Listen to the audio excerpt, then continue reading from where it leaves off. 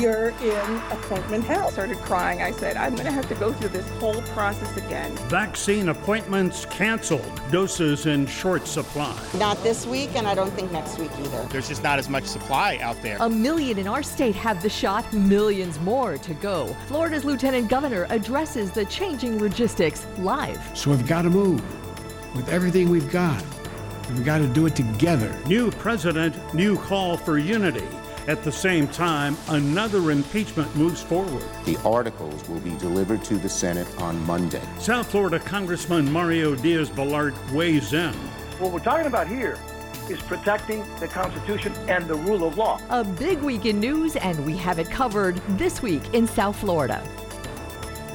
Good morning. Glad you could join us. I'm Michael Putney. I'm Glenna Milberg. We begin with the scramble for supply and changes coming in the way Floridians will be getting the COVID vaccine. More than 1 million Floridians have had their first shots. A lot of them are seniors, but more than 4 million seniors in the state are still waiting for theirs, along with all the younger residents. This week, hospitals had to cancel appointments after learning from the state the vaccine supply just wasn't there. States have been receiving vaccine distributions from the national supply, though with the new Biden administration, those logistics may be changing again. And that is where we start with Florida's Lieutenant Governor Jeanette Nunez, who is with us today from Isla Mirada. Good morning, LT. Good morning. Good morning, Michael. Lieutenant Governor, great to see you. Thanks for being with us. The supply of the vaccine, we got 266,000 doses last week. Are we out of vaccine? What's going to happen this week?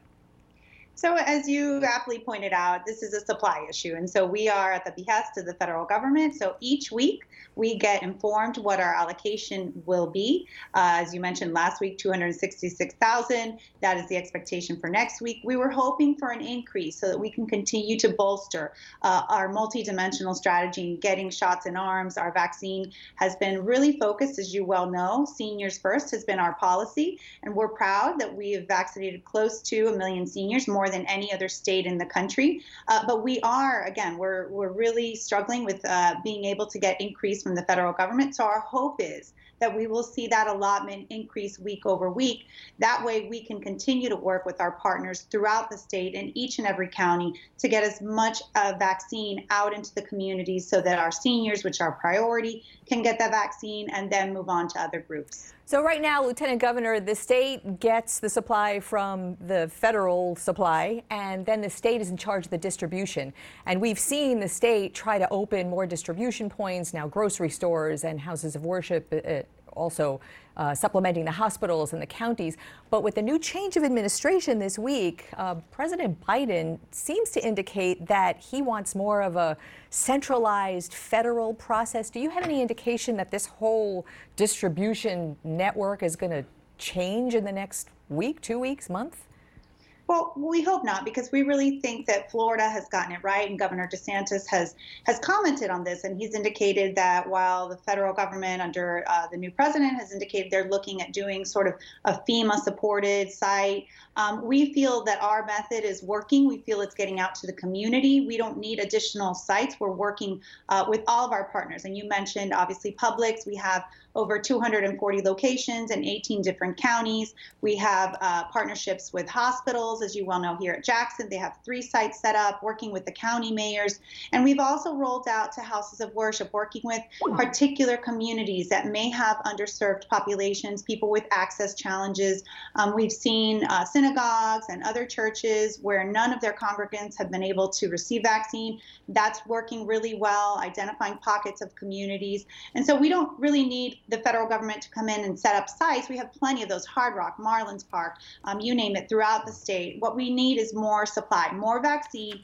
Florida will take care of delivering it to the right locations, making sure our partners are working efficiently, diligently, and getting as much vaccine administered, again, to our priority group, which is seniors first, and then being able to move on to other groups. Yeah. Lieutenant Governor, as you well know, 1.3 million Floridians have received their shots. I'm happy to say I'm one of them. Grateful for Jackson for doing that, got number 1. However, the Democrats say there still are about 1 million doses sitting in refrigerators, freezers that have not been administered. Is that a correct number? That's just simply not true. We are working, as I said, as efficiently and diligently. The governor has been adamant at making sure that there is no delays. He wants to make sure that those vaccines are being administered as quickly as possible. I mean, I've visited several sites. I've been to Jackson, I've been to Memorial Healthcare, I've been to several Publixes, and I think that we are doing a great job of getting them out into the community as quickly as possible. There is no massive warehouses. The governor made that very clear. We don't hoard vaccine. We are doing the best we can with this limited supply. It is really, truly a supply issue.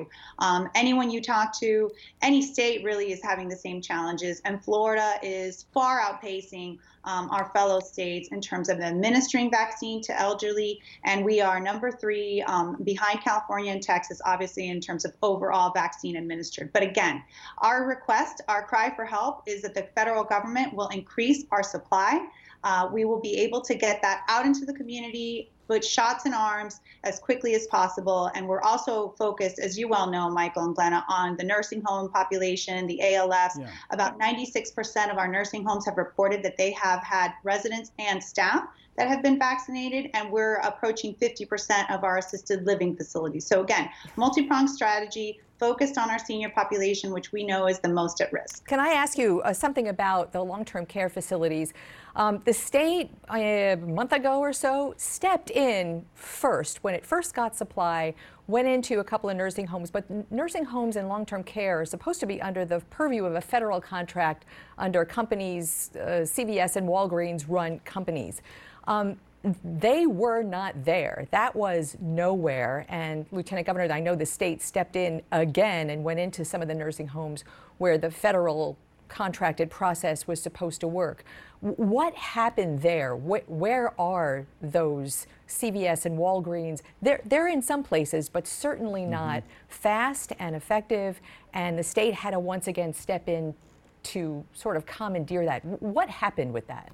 Well, I think that really highlights the point that the state is best equipped in partnering with local providers to administer that vaccine as quickly as possible. The governor simply wasn't happy with the pace of Walgreens and CVS reaching out into the nursing homes. We understood the urgency. There truly is urgency around that population, and they are most at risk. Our seniors obviously are vulnerable, but even much more so those that are in that type of setting. So the governor obviously stepped in. We have obviously worked with other providers to help with the assisted living facilities. And again, we wanted to make sure that these shots were being administered as quickly as possible. But I think that really highlights the importance of the previous question about having the federal government come in and set up sites. We certainly wanted to make sure that we were in control of that, and Governor DeSantis has done just an extraordinary job of insisting on efficiency and insisting on making sure that those shots are getting administered as quickly as possible. Yeah. Lieutenant Governor, let me kind of ask you to dig down into the rollout of the vaccines. It began, I believe, December 17th was about when the first vaccines arrived and were rolled out. The governor and your strategy was to give it to the big hospitals, 5 big hospitals in the state, and then smaller hospitals, and say, you guys figure out how to do it. But the hospitals overbooked. They gave some shots to big board members and donors, and apparently angered the governor, maybe angered you. And now the emphasis seems to have shifted to the State Department of Health. Is that the agency now that is really running this? So the State Department of Health is coordinating very closely with our Division of Emergency Management. So together from a logistics standpoint and then from a public health standpoint, those two agencies are spearheading this endeavor. As you mentioned, obviously the Pfizer 5, those first 5 hospitals that received the Pfizer vaccine, Jackson, Memorial, Tampa General, Advent in Orlando, and Shands in Jacksonville, those were the first hospitals to receive the Pfizer vaccine because, as we know, the Pfizer vaccine requires some storage, ultra cold storage that other hospitals perhaps didn't want to get into. So then they received, those other hospitals, the remaining hospitals received the Moderna vaccine. And so every hospital at this point has had access to vaccine. What we have seen, as I think you mentioned earlier, was some hospitals have had to cancel. Unfortunately, some hospitals booked way out into the future. And again, without being able to predict week over week what type of allocation we're going to get, it's hard to book an appointment in in mid-February and assume that we'll have vaccine. That's our hope. We continue to press to ask for more vaccine, but I think some hospitals, for example, Jackson has done a good job of sort of limiting the appointments to the actual vaccine on hand so as to not create frustration down the road. Of course, it creates frustration from seniors that aren't able to get an appointment when they open up their system, but we are working as diligently as possible. We've had to tweak, as you can imagine, this is the largest response effort ever in the history of our state. We are accustomed to dealing with hurricanes. We do a good job in dealing with those types of emergencies. This is something that we've never dealt with in our history. So we wanted to make sure that we're tweaking, and that's why you've seen the governor expand his strategy, focus on being able to deliver vaccine to Publix, for example. They have access, easy access within 1.5 miles of a particular county. Any resident has easy access to Publix. Working with those churches, houses of worship, really important strategy. And so we're going to continue to push. But yes, we've had to tweak and we've had to address issues. The vaccine tourism, I'm sure, is one that you'll want to talk about. And that's we do, but we gotta take a quick break. We'll talk about vaccine tourism and also some of the concerns we're hearing in the newsroom from people trying to get those appointments. But sit tight, we'll be back in 2 minutes.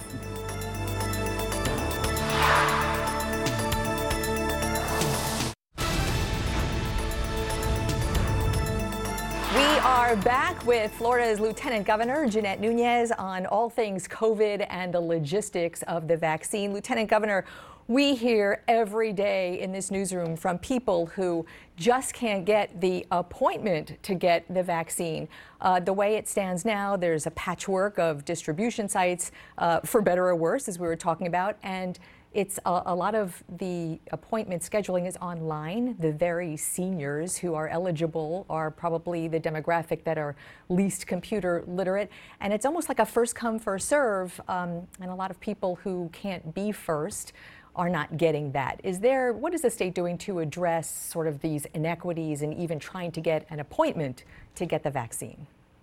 Yeah, absolutely. And of course, that's a source of frustration for the governor. And, we're not going to continue to harp on the supply issue. I think that's been well documented. I think Floridians and Americans throughout the country understand it is a supply issue. But nonetheless, we have a responsibility to address some of those unique circumstances. And that is one, as you pointed out, individuals, especially those that are elderly, are usually the less tech savvy or have very little access, if any, to technology to be able to go online the minute a system opens and book an appointment. So again, we have been really looking at what are the best ways to handle that. And I think clearly the strategy that the governor has implemented with working with synagogues and houses of worship, I think that's something that we're really proud of, because we've seen in many circumstances, those are the individuals that truly don't have access to technology. And so those churches, they have been very helpful in identifying seniors that don't have access, that don't have technology, that can't go online, and being able to prioritize and identify those that within their congregations, within their mosques, within their synagogues have been identified as individuals that need the vaccine, that meet the criteria. So that's one of the strategies. We're going to continue to work with our counties, again, government closest to the people. They understand the challenges of individuals in that age group not being able to access technology. So we're going to continue to push forward. We're going to continue to work in identifying ways to make it easier for those seniors. But again, if I may, there's another area where I know it's a big problem for cities, counties, and the state, and that is this growing disparity between people who are white and wealthy who are being vaccinated at a high rate. Like the Miami Herald reports this morning, 40% of the residents on Fisher Island, one of the wealthiest places in the country, 40% are vaccinated there versus 1.4% of the people in Opelika, poor, predominantly black. How is the state trying to change that disparity? Yeah, absolutely. And that's something that we look at. We pour through the data and make sure that we're identifying those pockets of community. So working with our county mayor, working with those elected in that area, we are asking them, please help us identify an area where we can go into, a church in the middle of your city, in the middle of your community, so that we can provide ease of access, that we can provide vaccine to those individuals that don't have the type of access as the figures that you're pointing out, Michael. So really that strategy has been working. We're going to continue to employ that strategy and see how we can further delve into that potential disparity. And we want to make sure in certain communities, there's always vaccine hesitancy in certain communities. And so we want to make sure the more they see individuals getting vaccinated, the more people feel comfortable. And that's true even within our healthcare worker community. You know, I asked a hospital recently, what was, when you pre-surveyed before you received the vaccine, even within the healthcare workers, they had said they had about a 50% response rate of individuals that work there that would have liked to have received the vaccine. Well, that is growing because of the confidence people are having, seeing their peers getting vaccinated, seeing that there has been little to no effects. Right. And so that we hope is going to continue to grow. We hope pockets of communities that maybe initially were a little hesitant to receive the vaccine are going to see their peers being vaccinated, and so that will continue to grow. Again, supply is going to... We've seen and heard and documented the very same thing, and while we're looking at the supply as the major issue, you brought up something like vaccine tourism, which kind of fits into the overarching concerns that people have of fairness. That is what we hear the most here in the newsroom. We've documented cases of what you call vaccine tourism, people coming from outside the country specifically just to land in Florida, get the vaccines, go home. Is that a one-off? Is that a huge problem? Characterize, put that in context for us.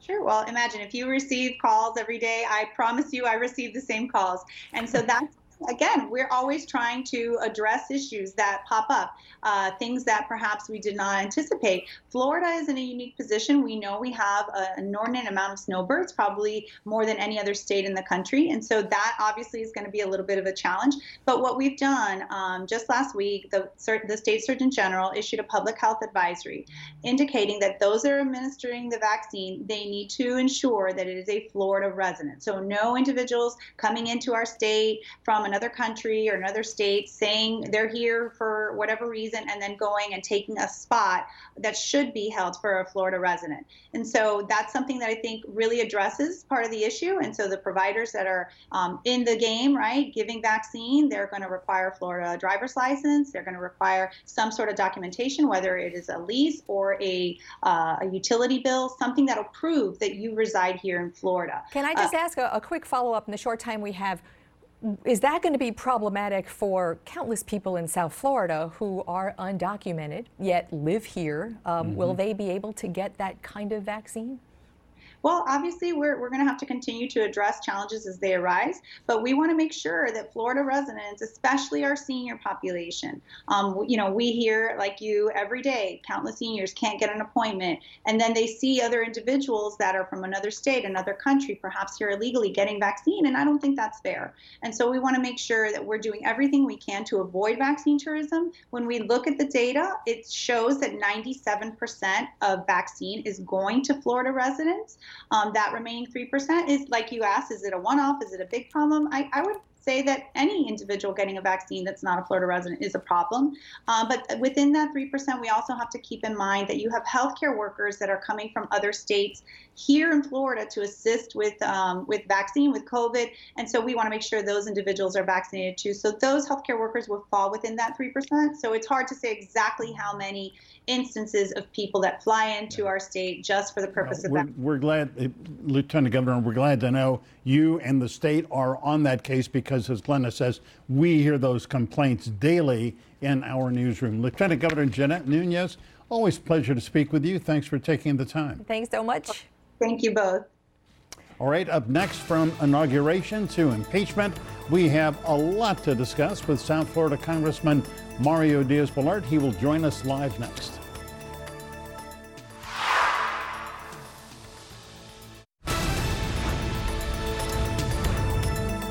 Tomorrow, the House of Representatives will deliver a single article of impeachment to the Senate. It accuses former President Trump of inciting insurrection. Congress faces that upcoming trial as it works with a new president, new goals, and new plans to overcome the fallout of the COVID pandemic. One of the former President Trump's staunchest supporters in Congress is with us this morning, Congressman Mario Diaz-Balart, Republican representing the 25th Congressional District, Southwest Dade to Southwest Florida. Good morning, Congressman. Great to see you. Congressman, welcome. Great to have you back. Congressman, we will get to impeachment in just a minute. First, I want to ask you to explain why you supported the petition for a commutation, a pardon of Dr. Solomon Mulligan, the ophthalmologist from West Palm Beach, who was convicted of defrauding the government of $73 million in Medicare money and private insurance money, was sentenced to 17 years in prison. But you went to bat for him, and your voice was important in the fact that he was pardoned. Why did you do that? In the spirit of the criminal justice reform bill. The question, and it was for humanitarian reasons. So is he a threat to society? No. Is he a danger to anybody? No. He's got, his health is failing. His wife's health is failing. And for humanitarian reasons, and in the spirit of the criminal justice reform bill, which I know, Michael, you've spoken quite a bit about, and I think supported the whole concept of people who are not dangerous to society should probably not be in prison where the taxpayer has to pay for their imprisonment, when in fact, in many cases, and in some cases, and this is one of those, for humanitarian reasons, it's better for him to be home, again, because he's not a threat to anybody, and contrary, now he can help his wife, he can help his health care, and we spend less money. So it's a win-win for everybody. Yeah, well, we understand the humanitarian impulse, and I believe, in fact, in the bill that you're mentioning, and in forgiveness, redemption, and so on. But this guy stole a huge amount of money, one of the largest Medicaid frauds in the history of the United States. And he got a 17-year sentence, had served basically 2.5 years, but you think it's time to let him out? Again, I think here's a question. Your statement, which is a valid statement, could be said for every single person that has been released based on the criminal justice reform bill. There are folks there who have been selling drugs to minors, who are in federal prison. You're not in federal prison for minor things, and yet they've been released because, again, there were either there were no danger to society anymore. In this case, again, Michael, if you can tell me that this individual is going to be a threat to society, is a danger to society, and then I will reverse my position. But I know you can't do that because that's not the case. It's in the spirit of the criminal justice reform bill. It is clearly, I think, a positive humanitarian action, and I thank the president for doing it. So let's stay with the crime and punishment theme and talk about impeachment. The vote for impeachment for former President Donald Trump was a bipartisan vote nationwide, a bipartisan vote, but Congressman in South Florida, it was not bipartisan at all. The vote for South Florida's members of Congress was strictly along party lines. Talk, if you will, a little bit about your perspective, why you voted against impeaching the former president a second time. It's interesting that the facts that keep coming out, as have been reported by every news organization, are actually proving that I was correct. The entire impeachment is a very sad lie and farce. It was based on one phrase, in essence, that he said, we need to fight like hell. And they basically claimed that because of that, he was the reason, that statement was the reason why these thugs went and raided Congress. What we now know to be true, which, by the way, I think most of us suspected at the time, was that these were premeditated acts of violence by very dangerous criminal groups and criminal thugs. They had thought about this, planned it before any speech by the president or anybody else. And again, I think you would agree, if you've read any of the reports, that that is the case. So again, it is a farce. And not only is it a farce and a lie, it's a very divisive lie and farce. I believe we should try to kind of unite this country, unify this country. Is that something that's going to help unify, or is that going to divide the country?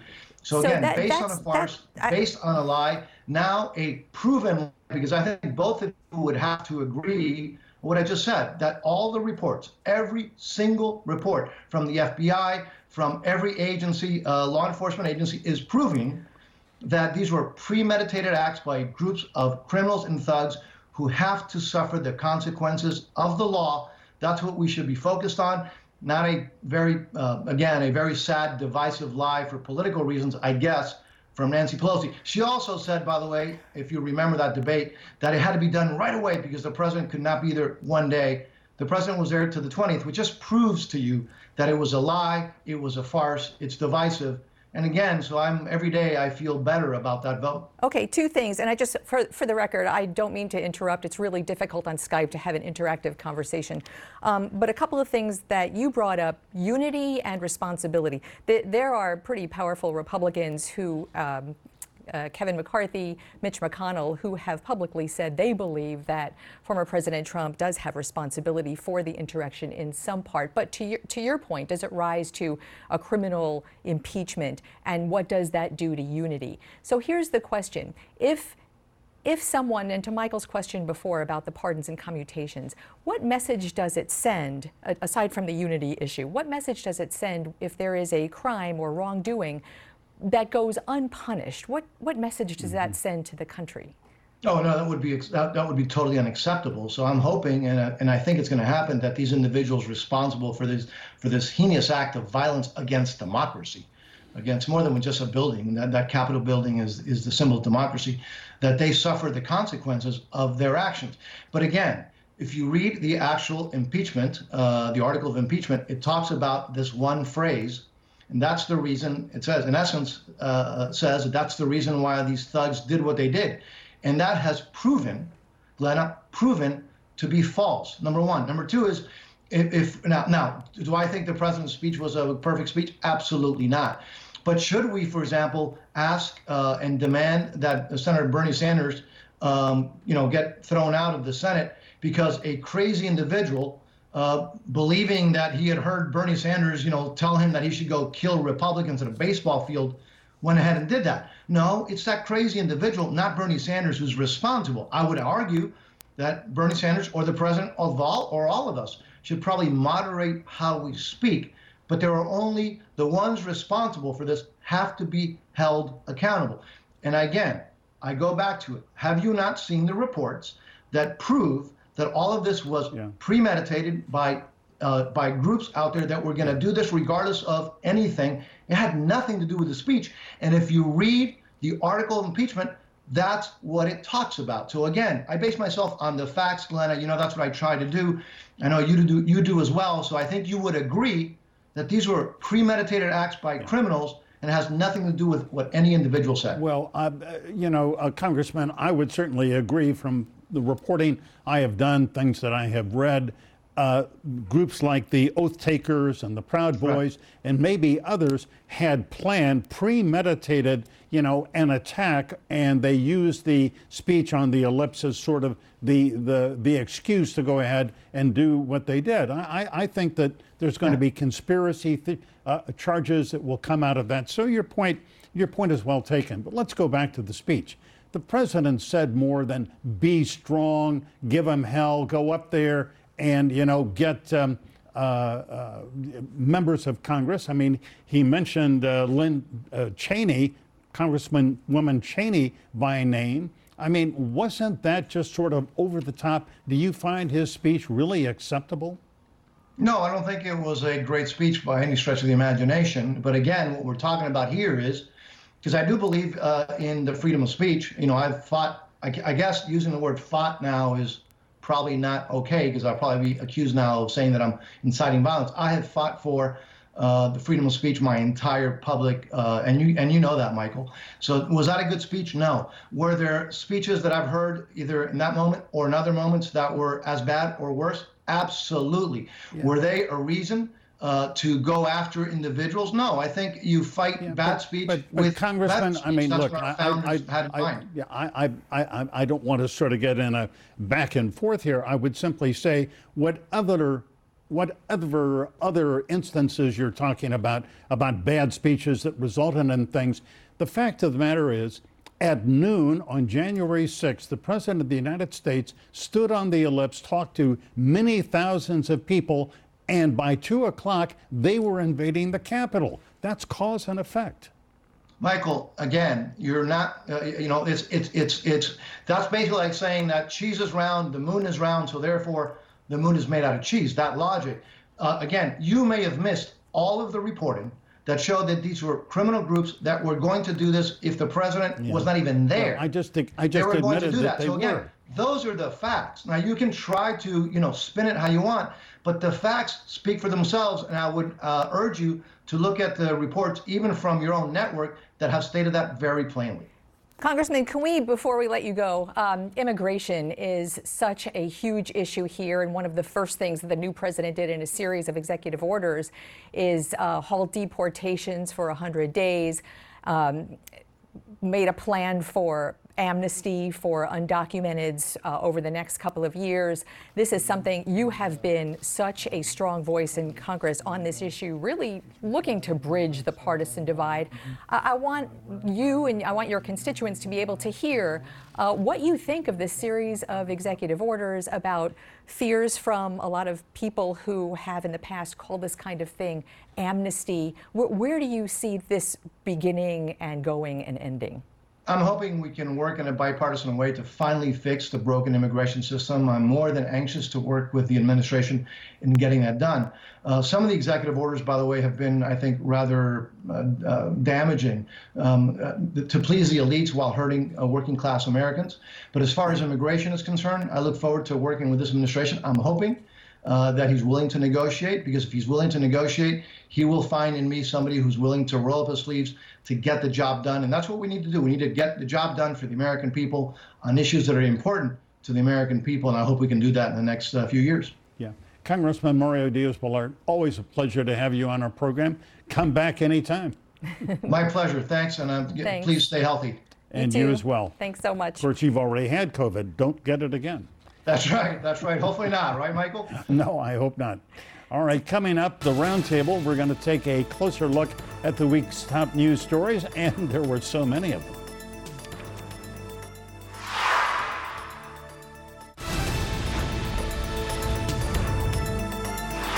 Oh, the roundtable began here during the commercial break between Glenna and me, but now you are going to be able to join it. Diverse points of view politically, and we're going to analyze the week's top stories. We have some familiar faces, wonderful faces with us this week. Introductions first. Stephen Johnson is the chair of the Miami-Dade Black Affairs Advisory Board. He's a lawyer with Lydecker Diaz firm in Miami. Ed Pozzuoli is a former chair of the Broward Republican Party and always an influential voice in GOP politics in the state. He's also president of the Tripp Scott Law Firm in Fort Lauderdale. Great to see you both. Hey, good afternoon, gentlemen. Good afternoon. We're grateful you are with us. If we can, Stephen Johnson, let me begin with this alarming or depressing statistic in this Miami Herald article this morning. We talked about it with Lieutenant Governor Nunez a minute ago, and that is that wealthy white people who live in Pinecrest or Aventura or Fisher Island, are getting vaccines at a very high rate, but 6% of black people in Miami-Dade County, and I'm sure it's about comparable in Broward, only a small percentage of black people are getting vaccines. Is the state doing enough? Is the county doing enough to try to address this? Actually, no. In fact, one of the things that I urge both Jackson Health and the county to do is just open up the lists. The way they're rolling this out right now, they're doing slots. And if you're not on Twitter 24/7, if you're not on Facebook, you don't even know that the slots are open. They're just now getting to telephone appointments. That is not the way to reach our seniors, particularly seniors in the black community. Well, what's the best way? What's the best way? The best way for them to do it is to open up slots. Let the community-based organizations who work with these populations go and get people signed up. If we're able to get people signed up and get people on the rolls on a rolling basis, the entire county benefits, and more importantly, you won't have a statistic like Opelika at 2%, because people can get engaged, get energized, and get in front of our seniors so that they can get their slot in line. Can I just bring up, I'm really uncomfortable just spouting statistics without context, because right now there is no context except for just a sort of patchwork of distribution sites. People, sort of seems like the state's just doing whatever they can, the best they can, and learning as they go. And a lot of people are getting left out of that process. Ed, Correct. is there a better way that you see? For instance, I had suggested go by congressional district and identify people there and give it to them rather than soliciting people to ask for appointments. Do you see a better way? Absolutely. There's probably a better way, but let's understand what the problem really is, and I appreciate you wanting to put that in context because I think it's important. First and foremost, Florida has vaccinated the most seniors, which was the focus group of any state, over 1 million now.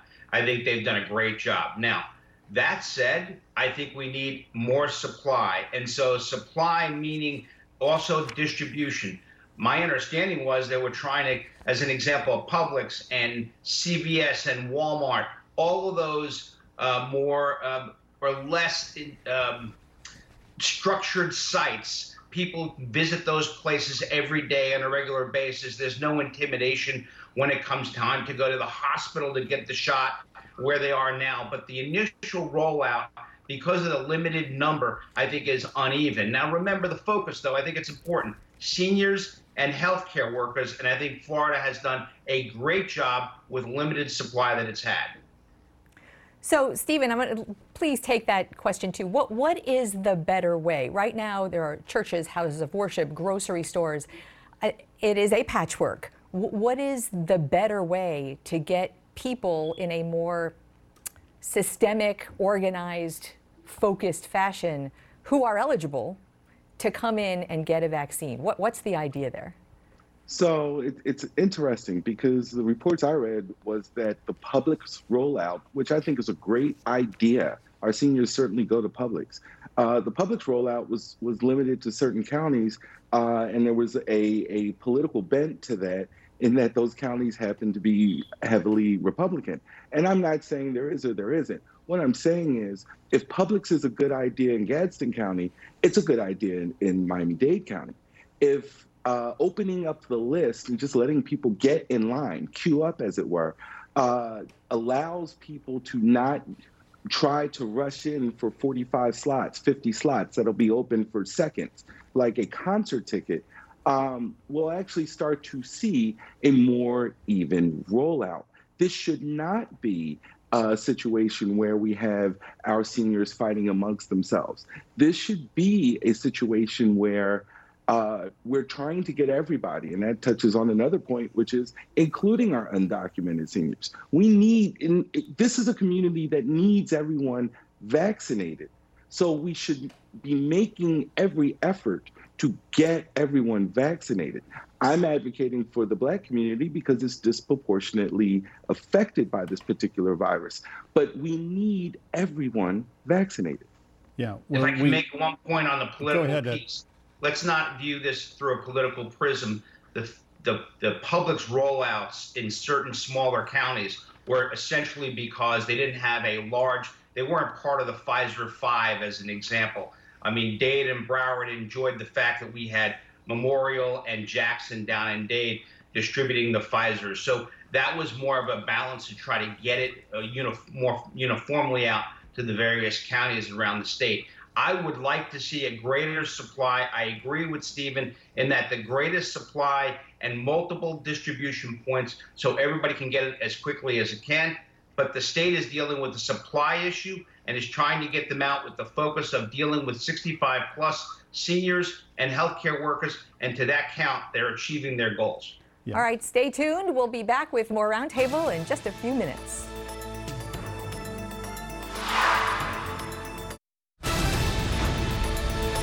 Welcome back. We are in the midst of a really good roundtable with Stephen Johnson of the Leichhardt Decker Diaz firm. The Diaz in that firm is now the chairman of the Florida Democratic Party. Ed Pizzoli was the chair of the Broward Republican Party. We're glad to have you with us, gentlemen. Ed Pizzoli, let me ask you this question.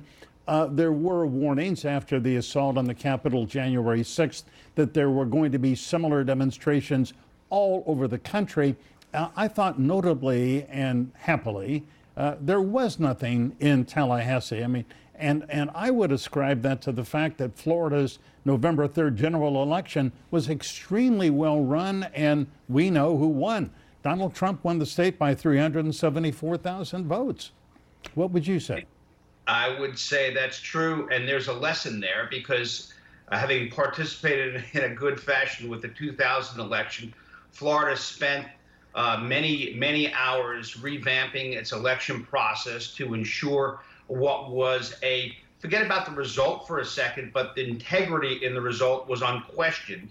Whether it came out for Biden or Trump is irrelevant, but the question really is, we had trust and integrity in our election process, and the result was whatever the result was. And that is something that I do think, and looking at, say, President Biden's inaugural speech, Micah, I would have liked to have seen from a unifying standpoint. He talked about unity. I thought was great. But in the end, let's talk about the election process, not this necessary, the 2020 election, but let's go through a Florida process that we've gone through the last 20 years and make sure across the country we all can be confident in the integrity of the election process for everyone. I just love how my Republican friends all of a sudden care about election integrity. You know, the interesting point to raise is that in Florida, the vote of the early totals comes in and they're tabulated before election night. So once the election night comes, we tabulate our in-person voting. We usually get a result. Now, Republican legislatures in all of the states that our past president chose to accuse of all sorts of shenanigans, those legislatures did not allow that to occur, which fed a false narrative of, see, the vote totals will change. I went to bed, I was winning, and I woke up and I lost. No, you went to bed, you had already lost. You just prevented the count.